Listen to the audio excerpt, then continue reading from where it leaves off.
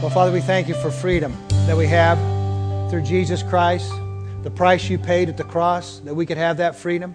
But we thank you, Lord, for the freedom we have in America. And we pray we'll not lose that freedom in any way.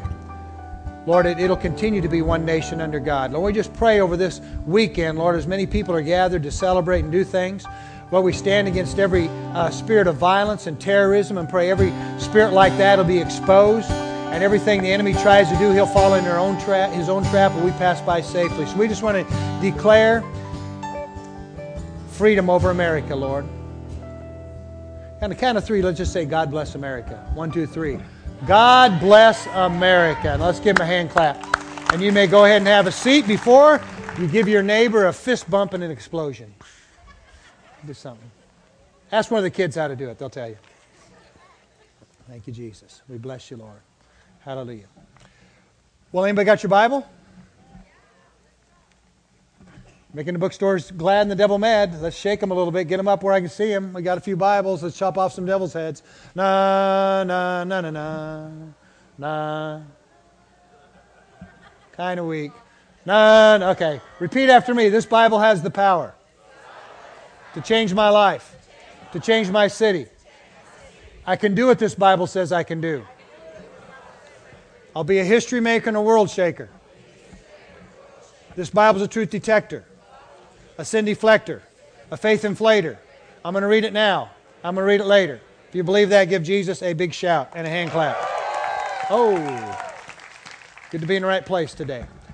Well, my name is Mike Ulmer, and I'm one of the associate pastors. And Pastor John, who is our senior pastor, and his family and Linnell are on vacation. They'll be back Wednesday night, so keep them in your prayers.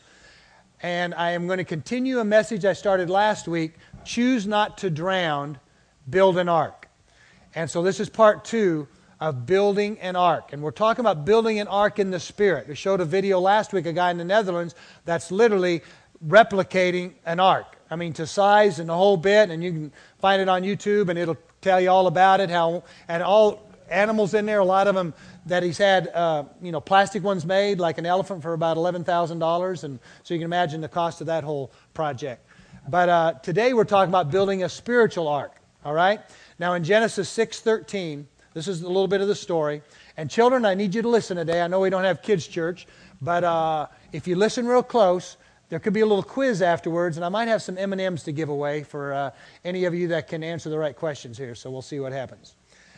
Verse 13, and God said to Noah, the end of all flesh has come before me, for the earth is filled with violence through them. And behold, I will destroy them with the earth. Make yourself an ark of gopher wood, make rooms in the ark, covered inside and outside with pitch. So those are the instructions before the flood came, and as far as the judgment on the earth. And then Jesus makes mention of this same story again in Matthew 24, which is Jesus talking about the end times, how it's going to be getting tougher in the end times. And we talked last week about the spiritual floodwaters kind of rising, even within the church, and how a lot of us are going through a lot of different things. But in Matthew 24:37, but as the days of Noah were, so also will be the coming of the Son of Man. For as in the days before the flood, they were eating and drinking, marrying, given into marriage, until the day that Noah entered the ark, and did not know until the flood came and took them all away, so also will be the coming of the Son of Man. Now, there was a flood. I mean, Noah's preaching and trying to get him in the ark, and the ark was sitting there, had opportunity. The ark was big enough for more than just his family and all the animals. There was room for other people. And there is a spiritual rain that's even coming to our nation, in a sense. But let's try some. We tried the first service, but it was a little weak. We'll see if this service can do a little better. Hadn't done this since youth ministry. We're going to make some rain, okay? And you are group 1, you're group 2, you're group 3. And when I hold up one finger, you'll continue to do this until I go to give you the next one. We got 4 things to do. Think we can do that. Okay, children, help them. When I hold up one finger, we'll all practice at once. We do snap your fingers. Snap your fingers. Okay, and you do that until I hold up 2 fingers, and then you do a golf clap. Kind of a soft golf clap. Okay, and then when I do 3, you pat your legs rather briskly. And then when I do 4, you stomp your feet. We need a gymnasium. We got the acoustics too good in this place. It sucks up all the sound. Okay, we'll try it now. Remember, you keep doing what you're doing until you go to the next person, okay? Group 1. Quiet, group 2. No. 1 means snap your fingers. 1, snap your fingers. Okay, keep doing that, keep doing that. Now we're going to change over here. 2, golf clap. Golf clap. Golf clap. The rain's coming. 3, 3, 3, 4, 4, 4. Okay, we're going to make it go away now. 3, 3, 3, 2, 2, 2, 1, 1, 1. All right, the rain came and gone. All right, give yourselves a hand. Now be ready. We could do that at any time, so you got to stay awake. We might have to make some rain. All right. Genesis 6:14. Make yourself an ark of gopher wood. Make rooms in the ark and cover it inside and outside with pitch. So 3 things there. First of all, I got to ask you children, because you weren't here last week, so some of the adults already know this answer. He said, make it with gopher wood. What is gopher wood? See, when Noah told his sons, he said, go for wood. Go for wood. Go get. Wake him up and tell him that joke. Tell him, okay, there you go. Go for wood. And what kind of lights? Because this could be the quiz to get some M&Ms. What kind of lights were on the ark? Floodlights. Somebody was here last week. Jumped right in. Floodlights. Everybody got that one? Okay. But make yourself an ark. An ark is a symbol of salvation. And just as Jesus is the only door to go to heaven, He is the only way, the truth, and life. There's only one way to God, one way to heaven, that's through Jesus Christ. Just like that ark, there was one door. And that was the only way into that ark. Anyone could come if they would just come through those doors. And so an ark is a symbol of salvation. But again, it was big enough for others, okay? So that means you got to make room for other people. When it said make rooms, you need to make room for other people in your spiritual walk. It's not just about you going to heaven, okay? And when floodwaters are rising on your job, in your school, things are going tough. And like I said last week, like in your job, everybody's getting maybe laid off and stuff. But they sense something different in you. And it's hope, because Christ in you, the hope of glory. If you have a relationship with God, you have hope, and you should begin to float above the circumstances, because hope floats. There should be something in you people sense or see that can give them hope, because you have a relationship. You are an ark. Now you can't, when it says make an ark, you can't really make one, but when you get saved, you become an ark. So look at your neighbor and say, I am an ark. Okay?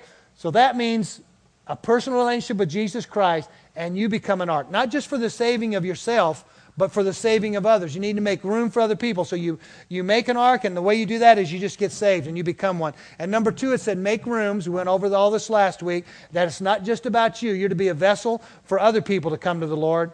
And number 3, cover it with pitch. The tar-like substance inside and out that would keep this vessel afloat. Otherwise, it would just begin to seep, and there would be holes in it, and it would eventually sink. Okay?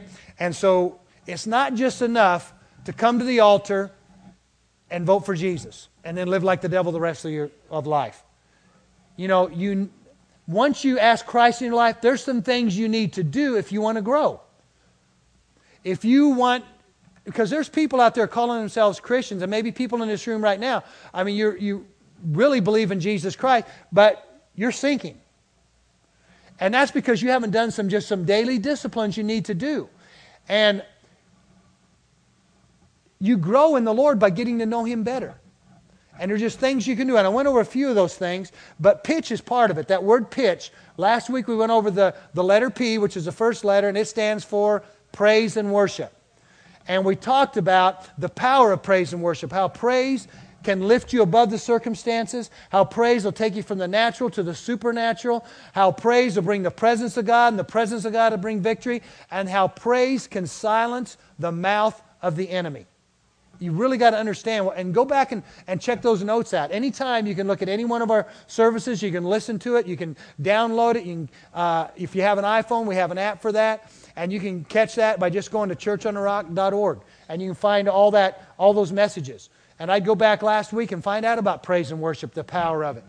Because we looked at a couple scriptures, one in the Old Testament and New Testament, where Jesus said that out of the mouth of babes He has ordained praise or ordained strength. And it goes on to say that you may silence the mouth of the enemy. And so praise can literally shut the enemy up. Because when you begin to spiritual floodwaters rise and you begin to be under attack, I'm telling you, the enemy's talking all kinds of stuff. And fear's coming in. And he's trying to make your God smaller and those opposition bigger. And when you begin to praise, you begin to magnify the Lord. I'm telling you, the opposition and mountains get smaller and God begins to get bigger. And he can move in the midst of praise. And so praise is a powerful weapon. And the other thing we said about praise, it said out of the mouths of babes, out of children. Now that doesn't mean it's just children's praise, but it means when we become like children. And children are uninhibited. I mean, they don't hold back. They don't care about what people think. Matter of fact, Pat's granddaughter, Brooklyn, we were sitting and eating with her, just a little girl, and we're in the rec hall, and one of the youth came in. I don't remember if it was a girl or who it was. Okay, I won't say your name, Brittany. And but she sat down, and Brooklyn looks at her and says, "Your hair's nappy." And it was like Pat kind of overheard and came over there and said, "Oh, she didn't really mean that. She's just talking about how curly it is." She said, "No, Grandma, her hair's nappy." And then my wife comes up the next week, and she looks at my wife and said, "You didn't brush your teeth, did you?" But she had this little lipstick still on her, a little lipstick she wiped off. But I'm telling you, sometimes kids, they don't really think. They don't really care. But what about that in our worship? If we got to that place where we weren't worrying about what people were thinking, and we really just pressed in and just worshiped the Lord and gave Him glory. And even on your job, there's so many opportunities just to give God glory. When somebody gives you hey, that a boy or a good job, man, there's perfect opportunity to give God the glory. Amen? Okay. So P was praise and worship. I is intercession. Okay, it's talking about prayer, standing in the gap, praying for others. 3 quick things about prayer we talked about last week. Number 1, prayer is a delight to God. Number 2, prayer causes your spiritual eyes to be open to see into the spiritual realm. It was a scripture in the Old Testament with Elisha and his servant when they were surrounded by the enemy. And they prayed his eyes be open to see all the spiritual help they had. And number 3, prayer makes a way sovereignly for God to act on the earth. It's through our prayers God moves. And number 4, for powerful prayer, you need 3 things. You need a consistent daily prayer time. You need the Word of God, declaring it out loud in your prayer time. And you need a spiritual prayer journal to keep track of what God's saying, what God's doing. You can go back and learn more about that. Okay, we're going to move on now. Pitch. P-I. What's the next letter, kids, in the word pitch? T. We got it. All right. Romans 10, verse 14. The T stands for tell them. Say tell them. Okay, but how can they call on Him to save them unless they believe in Him? And how can they believe in Him if they have never heard about Him? And how can they hear about Him unless someone tells them? How are they going to hear about Jesus unless someone tells them? Look at your neighbor and tell them you're someone. Unless someone tells them. We need to be telling them. There's a movie that's been out on TV quite a while now, and there's a little boy, and it's kind of one of those that can kind of give you goosebumps, and the little boy is kind of seeing a lot of things that weren't natural things, and Bruce Willis is looking at him, and then he goes, and the music kind of gets all creepy, and he goes, "I see dead people," and you kind of get the goosebumps. Oh, but you know what? I see dead people. You know what? If people are not saved, if they do not have a relationship with the Lord, according to the Bible, they are dead in their trespasses. They are literally just zombies. They're dead people just waiting to fall off into judgment. And we might be the only person just standing there telling them, "Hey, wait a minute. I have got some good news. Jesus died on that cross 2,000 years ago so you could have eternal life. But more than that He could come right into their life right now and give them peace that they aren't finding in the bottom of a bottle or the end of a joint. They'll only find it through the Prince of Peace." And so you got to be able to tell them, okay? And realizing that Jesus said almost 2,000 years ago that the fields are ripe unto harvest. People are ready. And that was 2,000 years ago. That's like it was at 11 o'clock. And you know what? The clock's going to strike at midnight. And I bet we're about a minute till or just seconds till midnight when Jesus comes back. And He said He'll teach us to be fishers of men. We need to tell them because the time is short. And understand that one person can make a difference. You don't know who it might be that you witness to, that you share, that you invite to church. You don't know who that person is. Listen to this. I know you've heard this story before, but it kind of reminds you the gravity of who you might be talking to. A Sunday school teacher by the name of Mr. Kimball in 1858, he led a Boston shoe clerk to give his life to Christ. Okay? That shoe clerk was Dwight L. Moody, great evangelist. And in 1879, his preaching waked up the evangelistic zeal in the heart of Frederick B. Meyer, a pastor of a small church. And F.B. Meyer, preaching on an American campus, brought to Christ a student by the name of J. Wilbur Chapman. And Chapman began to engage in work with the YMCA, and there led a young man by the name of Billy Sunday, a baseball player, to Christ, who became a great evangelist and held an evangelistic event in Charlotte, North Carolina. And the local men were so excited about the results of that event that they held another one, and they invited Mordecai Ham to town to preach. And in that revival, there was a young man sitting there by the name of Billy Graham, who heard the gospel and got saved. And just through his ministry from 47 to 77, he spoke to over 53 million people, and 1,660,000 people got saved. And that all started with that guy sharing the gospel with the little shoe clerk. And it went on and on. You don't know who that person is that you might be reaching. Amen? And just think while Noah was working. Look out, look out. Got my little ark I made last night. Pretty sweet, huh? I'll have to do a drawing for that afterwards. Huh? But you think about Noah.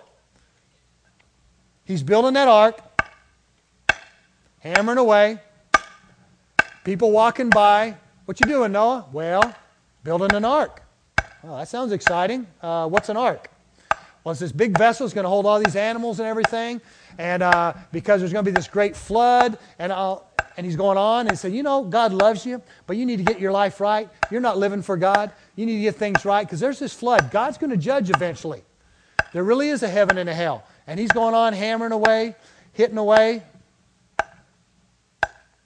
But pretty soon, it just stops.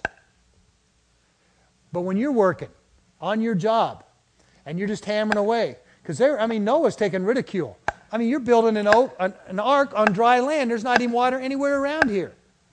And there's people, why do you serve God? Why do you go to church? But you might look at them and you're realizing, hey, that guy you're working with, you know he's going through a hard time. And you're saying, hey, is everything all right in your marriage? And the guy finally begins to open up. But you don't know when the hammering's going to stop and the rain starts.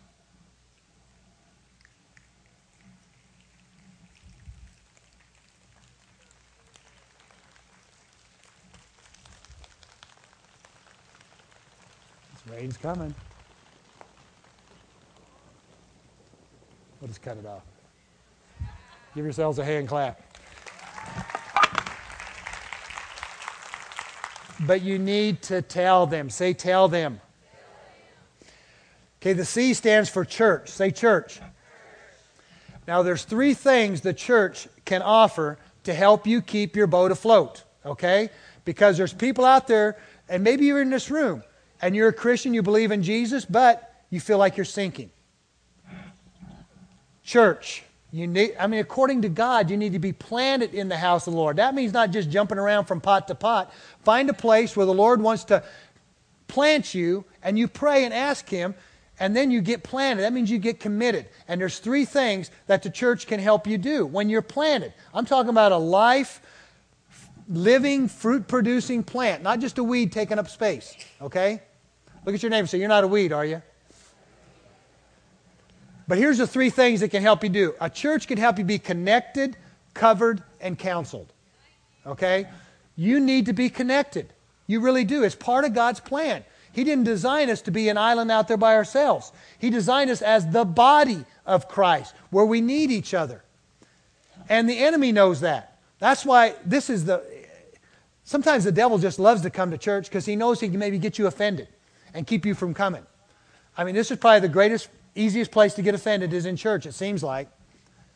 But that's a great bait Satan uses to get you out and get you by yourself. Because his plan is to isolate you. However he does that, he wants to get you by yourself so you won't become part of a flock. Listen to what it says in Hebrews 10. Let us consider one another to stir up love and good works, not forsaking the assembling of ourselves together, okay, as the manner of some, but exhorting one another so much more as you see the day approaching. So you can come to church but not really be connected. I mean, you can kind of take up space but not really be connected, but you need to get connected. I mean, just in that one verse, are you loving people? Are you doing good works? Are you serving in any area? Are you doing something to help this place be a better place, to help it be more effective in reaching souls?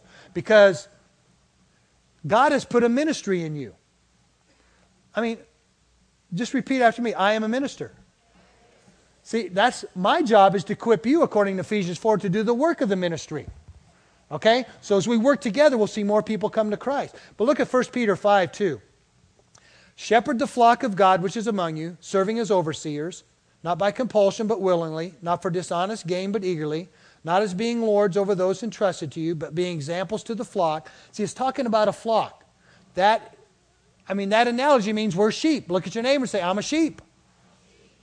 And you need to be part of a flock, and there needs to be a shepherd. Pastor John is a shepherd of this flock. But there's a lot of other shepherds within this church. We got elders, we got small group leaders, we got Sunday school teachers. All of them are shepherds, but you need to be a part of that group. This might be the semester you need to find a small group to be a part of. Find a class to be a part of. So you're connected. That way when something goes on in your life, somebody knows. Even as a pastor, we do not read minds. Every once in a while, the Lord might give us something prophetically, a word of wisdom or knowledge, but in most cases, it's up to you to come to the elders of the church. Ask them to anoint you with oil and pray the prayer of faith, or to get connected somehow. But a church, and we're talking about Jesus is the chief shepherd. And there's other shepherds in other churches in this community. And we work together. But listen to what it goes on to say. Likewise, you younger people, submit yourselves to your elders. Yes, all of you be submissive to one another. Be clothed with humility, for God resists the proud, but gives grace to the humble. Therefore, humble yourselves under the mighty hand of God, that He may exalt you in due time. All 3 points are covered there. As far as being connected, being part of a flock, being covered. See, the church can provide a spiritual covering, like an umbrella when you go out in the rain. A church, when you're part of a church, when you really commit and submit. See, there's this whole word submission. That's kind of a tough thing to talk about in today's day and age. But it's still the way God works. There needs to be order. Even in the home, there needs to be an order in the home with the husband and the wife and the children. And when the children are in rebellion, you get out from under that covering. Now, how many are honest enough to say you've experienced being out from under that covering? As an adult when you were a child, or maybe even as an adult right now, or as a teenager. When you rebel, when you don't submit to authority, you get out there. And the enemy can work you over. He really can. So you just got to submit again and get back under for God's protection. But a church can provide protection, and it can provide counsel. I mean, you can always call and get a counseling appointment, but more than that, most of the counseling happens right out here. Sometimes you get to know somebody beside you. I mean, my mom will come home and say, oh, this is going on in so-and-so's life, because they talked as they were sitting there, and she'll be praying for them. I mean, a Sunday school class, the smaller groups, you have a chance to kind of share what's going on. And it's amazing when you come to the altar. I mean, this altar team, I mean, they're praying for you. And they might start off just praying in their mind, Lord, bless this person. But as they pray, it begins to shift. And instead of coming out of their mind, it becomes from the Spirit of the Lord. And it's amazing what they can say at the altar that can give you wisdom or help in your situation. Amen? Has anybody experienced that before? I'm telling you, it's there and it's available. Connected, covered, counsel. And the counseling is important because in Proverbs 11:14 says, where there's no counsel, the people fall. But in the multitude of counselors, there is safety. And we have even a class to help you connect. It's called the Connect class. Isn't that novel? That it can help you connect. But you need to get a part of that. That way you can just learn some of these basic things. And also, you can meet with one of our coaches, do a spiritual gifts test. That way you can find out what your gifting is and get involved so you can begin to serve and really be a healthy, fruit-producing plant in the house of the Lord. Amen? So we usually start that this Wednesday, but because of our Wednesday night, we're having this special series on hearing God's voice. We're kind of putting that on hold a little bit, but we'll have a class coming up shortly. Okay, now the last letter in the word pitch is what letter, kids? The letter H. And what does it stand for? Somebody knows it for service. Humility. Say humility. 1 Peter 5:5, we just read it. God resists the proud, but gives grace to the humble. Pride will sink your boat. I'm telling you, you can be going through life doing good. You let pride get in, bloop, bloop, bloop, bloop, you start going down. I'm telling you, you'll head down with pride. Listen to what Proverbs 16:18 says. Pride goes before destruction, and a haughty spirit before a fall. In the Message Bible, it says, first pride, then the crash. The bigger the ego, the harder the fall. Pride can be the biggest hindrance to our spiritual walk. It really can. It keeps us from worshiping like we should. It keeps us from responding to altars like we should. It keeps us from bowing our knee to the Lordship of Jesus Christ. I mean, it's amazing possibly how many people have come through these doors, heard the good news, the message of the gospel, and then somehow pride kept them from either raising their hand or coming to an altar. And they're still in that same rut, still in bondage, when freedom was right here, if they'd have just dropped their pride. And the thing is, it seems like, especially in East Texas, I mean, there's even a lot more of this. Why? Because there's just a lot of men, which is a good thing. But I mean, we can fix anything with some wire and some duct tape. I mean, there's nothing I can fix it myself. You know, I'll weld this thing myself. We end up, blowing a big hole in it, spending more money than we need to try to fix something. But there's just kind of a pride, and it's not always a bad thing. But I'm telling you, especially in Texas, because we're so proud of our big state, everything's bigger in Texas. Matter of fact, there was a Texan that died. I didn't know if you knew this. He went to heaven, and St. Peter met him there. And he was at the pearly gates. And St. Peter's excited about showing him around heaven. And old Bob from Texas, he's there, and he's a little excited. And St. Peter says, man, look out there. All those rolling hills and grass, all that vast area. Isn't that beautiful? And so that's great, but nothing like Texas. I'm telling you, you can look in Texas, and it's just it's just as big as can be. And he goes on, he said, well, what about that sky? I mean, look at the stars. I mean, just huge stars. Oh, nothing like a sky in Texas. I mean, you see forever and ever. Those stars are so big. I'm telling you, Texas is just awesome, wonderful. He said, well, what about that deer and that little fawn by the lake there? I mean, isn't that just a beautiful picture? Oh, nothing like Lake Texarkana. I mean, you see the deer out there, and the sunsets there over the lake. Oh, they're just beautiful in Texas. And finally, St. Peter's getting a little upset. And so he takes Bob and he walks him right over to the edge of heaven. Gets right on the very edge of heaven. And they look down to that place where all the fire is and the devil lives, that bad place. And it's just fire and just huge and massive, just fire and flames and heat. And St. Peter looks back at Bob and says, now, I bet you don't have anything like that in Texas, do you? He said, no, we don't. But I know a couple guys in Houston that could put that out for you. So anyhow, let's look at James 4:1. This verse is kind of long, so follow with me. But everything in this verse has to do with pride. These problems are because of pride. James 4:1. Where do wars and fights come from among you? Do they not come from your desires for pleasure that war in your members? You lust and do not have. You murder and covet and cannot obtain. You fight and war, yet you do not have because you do not ask. You ask and do not receive because you ask amiss, that you may spend it on your pleasures. Adulterers and adulteresses, do you not know that friendship with the world is enmity with God? Whoever therefore wants to be a friend of the world makes himself an enemy of God. Or do you think that the Scripture says in vain, the Spirit who dwells in us yearns jealously, but He gives more grace? Therefore He says, God resists the proud, but gives grace to the humble. Therefore submit to God, resist the devil, and he will flee from you.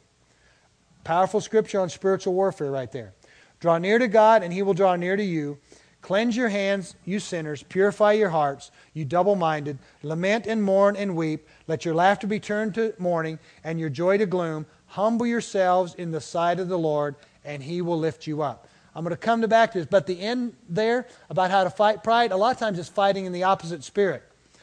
But if you allow pride to seep into your life, cause your boat to sink, I'm telling you, this is what pride can do in your life. This is all from these verses. These are points that I got from a pastor by the name of John Barnett. Here's what pride will do. Pride poisons my relationships. Pride pollutes my life. Pride produces anxiety in my life. Pride plunders my prayers. Pride provokes God's enmity. Pride prevents my spiritual growth. All things, just in that little verse in James, all things that pride does. But when you go the opposite way and pride is resisted, this is what humility does. Humility prompts the grace of God. Humility provides the deliverance of God. Humility prospers intimacy with God. Humility promotes cleansing from God. And humility prepares us success through God. I'm telling you, pride is the sin God hates most, sees first, and wants us to hate. John 30:30. John the Baptist said this as far as the coming of Jesus. He said, Jesus, he must become greater, I must become less. I mean, that needs to be our prayer, that Christ is becoming greater and we become less. Are you a proud person? I want you to think a minute. I've kind of put up a blank canvas right now, and you could say, oh, pride, and you can just kind of let it go right over your head. Oh, that doesn't pertain to me. Oh, pride, I don't really know what that is. But let me kind of paint a little better picture of that. Are you pretty impressed with yourself? Your abilities, your gifts? Are you impressed with your level of education, your accomplishments, your physical condition? Are you impressed with your success, your position in life? Do you love human praise? Are you filled with a false humility that pats people on the back, that kind of says what you think they want to hear, and you have this kind of spiritual act you do? Does your mouth get you in trouble? Are you double-tongued? Are you unteachable? You know, if you answered yes to any of those questions, there could be a chance you might have a little pride there. And if so, you're a proud person. And pride exists when you have an exaggerated view of yourself and when your behavior is arrogant. Pride is when everyone and everything else has to revolve around you. Pride is when self is the center of everything, and pride is when ego gets out of line and wants to sit on the throne of your heart. Pride is when you believe you can live your life the way you want to. Pride is when you feel you can live by a different set of rules on your job, at home, in your spiritual life. Pride defies accountability. I want you to catch that one. Pride defies accountability. You don't want anybody speaking to your life. Pride tries to cut corners. Pride tries to make others look bad by casting suspicion on them while trying to make yourself look better. Pride believes if you walked out, everything that you were involved in would suddenly fall apart. And pride is when you're so impressed with who you are and what you do in your life. But you know what? The keys to getting God's attention is humility. I'm telling you, when you feel, there's times you feel like, man, I just need to bow up, and I need to take a stand here, I need to tell them what's up. I'm telling you, sometimes you need to do just the opposite. And you need to just humble yourself, and then let God come in and give you more grace. Because what you need in the situation is grace, God's ability for you to respond properly, and His wisdom. Now, again, the pathway to being constantly showered with God's grace is humility. Okay? And can you say these words that I want Christ to increase and I want to decrease? Can that be the desire of your heart today as we get ready to close? Because just as pride, think about this, just as pride is behind every conflict we have with other people, every problem of fellowship we have with the Lord, so humility is behind every harmonious relationship and every spiritual success and every moment of great fellowship with God. That's what humility can do. God opposes the proud, He hates pride. And it's what got the devil kicked out of heaven. Think about it. I want to be like God. When you start hearing yourself saying I, and we've all been around those people where you hear just too much, I did that, and even in our politicians, well, I did this. I'm telling you, we got to watch out for pride. And again, I want to remind us, sometimes you got to fight in the opposite spirit. I'd heard, went to a street meeting conference quite a while ago, and they were talking about doing street ministry in Hollywood and how they had this band, and they knew some music that was going to get people's attention and kind of change the words, and they were all pumped up and excited. They got there right there in Hollywood, one of the avenues there, and they set up, and they were playing, and it was like they were hitting a wall. People were mocking them, throwing stuff at them, and they were just getting nowhere. And it was like the Lord spoke to his heart. He says, you're full of pride, and you need to humble yourself. And so they just shifted gears totally. Got on their knees, just began to pray out loud, ask God to, just cleanse them, forgive them, and they began to do some worship, and man, things just shifted. They had a powerful, powerful meeting. People just began to gather around. And I had that story. We went out, I went with a guy with the power team, and we went and did some things out at FCI prison. It was many years ago. But it was in the middle of that, we're doing all these power feats, breaking bricks, and we're breaking bats, and blah, blah, water bottles, doing all that stuff. And when you're doing power feats, you can be right on the edge of the whole pride thing. Because it's kind of, it's a great tool. You can get people's attention. They kind of watch and you get their attention. But also you're kind of right there, hey, look at me. Look what I can do. And there was a time I just had to kind of step away from them. But we were out there doing these things, and it was like, man, there was a spiritual wall. And then there was these Muslims trying to get all their people out of there, and there was just all sorts of spiritual resistance. And it was almost like, a lot of these prisoners had their pride, and they were all buff from working out, and that's all they had to do, and we're trying to do that. And finally, the Lord just quickened that story to me about that guy in Hollywood. And I said, okay. I just got on my knees right then. I just lifted my hands, and I just began to pray. Lord, just forgive us for just trying to be out here showing off. Lord, that's not our purpose or our point. Lord, and just begin to pray, humble yourself, do a little worship song. Man, the presence of God came, things totally shifted. And it can do that even in your marriage, in other relationships. Last Sunday morning, I don't know if you're here, but I did the message Saturday night, I felt like it went good. Sunday morning, I am reading scriptures, and while I'm reading, I'm getting these thoughts. Man, is my wife upset with me? And I was just having this battle. Because right before we came to church, she asked for something, and I kind of raised my voice a little bit like, how do I know if there's any cream? Because in my mind, I'm thinking, I'm getting ready to preach the word of the Lord. Don't interrupt me here. I'm trying to focus. And it was no big deal, but then when she didn't talk to me on the way to church, I thought, well, maybe I kind of raised my voice too much more than I think, because I don't always realize that all the time. And then when I asked Pastor Joe, I said, Pastor Joe, go back and get my wife so she can do the welcome. And he comes back and says she doesn't want to do it. And I said, oh, Lord, she is upset. And I'm reading scriptures, and you know what I could have done right then instead of having that battle? I should have just stopped and said, okay, congregation, would somebody go find my wife so I can apologize and humble myself right now, in front of everybody, that this message go well. But I come to find out later she wasn't upset. We were missing some people, and she didn't say she didn't want to do it. She just couldn't do it.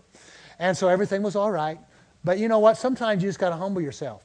I begin to realize young men that get married, after a while, it seems like they start getting kind of this little belly on them. And I thought it was maybe a beer belly, but a lot of the guys don't drink, so it's not that.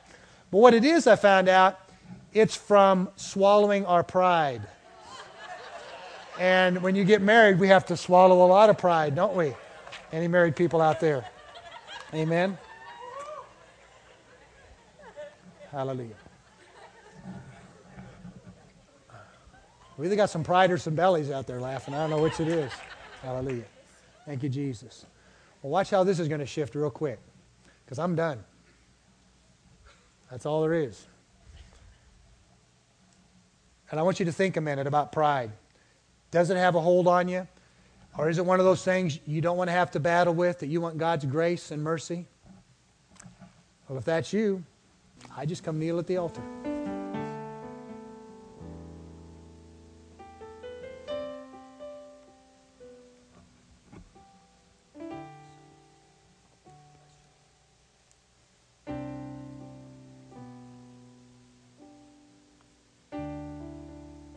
Between you and the Lord. You might not need to kneel where you're at, but some of you might need to take a walk. I remember the first time I just lifted my hands to worship the Lord when I hadn't before, how something just broke in my life. I bless you. Thank you, Jesus. You're worthy. Hallelujah. I want you to think back over these messages and these different points. Maybe you need a better understanding or be more uninhibited in your praise and worship, and just talk to the Lord about that. Maybe your prayer life's not what it needs to be, and it needs to shift more from just praying about you and your needs. Begin to understand that God knows what you need. And maybe it's time to begin to do a little more intercession and standing in the gap and praying for other people, and really taking your prayer life to another level and asking the Lord to help you there. Or maybe you don't really have a home church, and it's time to really get committed and planted in a church. Or you're here, but it's time to get connected and to find that place where God wants you to serve. And the other one was just that pride, and just really letting God. And don't let pride stop you from this next question I'm going to ask, because this is a very, very important one. If you died today, would you go to heaven or would you go to hell? There's an ark for you. There's a way of escape from judgment, and it's through a personal relationship with Jesus Christ. God won't force His way into your life. It's like that door's open. Like on that ark, when Noah was totally done building that ark, that door was open, and there were 7 more days before the rain came. It's like whosoever will come through those doors, you're welcome to. And today, if you don't know where you'd spend eternity, and you want to ask Jesus Christ to come into your life, if you want to get things right with God, on the count of 3, I want you to hold your hand up. And by holding up your hand, got people raising their hand already. Anybody else? You need to get things right with God? Young people too. Children, you're welcome to if you haven't. Anybody else need to get right with God or invite Him in for the first time or just get back on track? I see your hand. God bless you. Amen. One back there? Amen. Thank you, Jesus. Because you don't know when that hammering's going to stop. I want our altar team to come up. If those of you want to stay at the altar, you can. If you're one of our altar team and you're at the altar, you can stand up and turn around, or just you're welcome to stay there as long as you want. Because here's the thing. I know God's got, especially young people, there's some people in this room with just some great ability, and God's got some big things for you, but you really need to have Him help you in that pride area so you can continue to give Him the glory and just be somebody that serves and just really begins to allow God to move in your life. But our altar team comes up. We're going to stand and just sing through a song, and we'll sing through it one time, and then we'll dismiss anybody. But if you raised your hand to get things right with God, or you know you needed to raise your hand, I want you to come up and go over to that cross over there. Jeff's over there. He's got some material for you. Some of our altar team will come over there and pray with you. So when we stand, you just go right to that cross if you need to get things right with God. And everybody else, as you stand, if you need to come into agreement with somebody, if you got a health situation you want prayer for. Matter of fact, somebody came up to me earlier and said somebody has a problem with their right hip. And matter of fact, right when he said that, I realized my right hip was hurting. And it's not hurting anymore. But I really felt that was for somebody else. And so if you're sick in your body, we'll pray with you. If there's a situation in a relationship, if you need some wisdom, whatever it is, these people will begin to pray for you. Amen? So as we stand on our feet, they can go ahead and play. And if you want prayer for anything, come down and we'll pray for that need. And kids, before you leave, me or somebody will be over on that side and you can come get your M&Ms, but you're going to have to answer a question or two, okay? All right. Thank you, Jesus. Go ahead. Just begin to come to the altar for prayer for anything.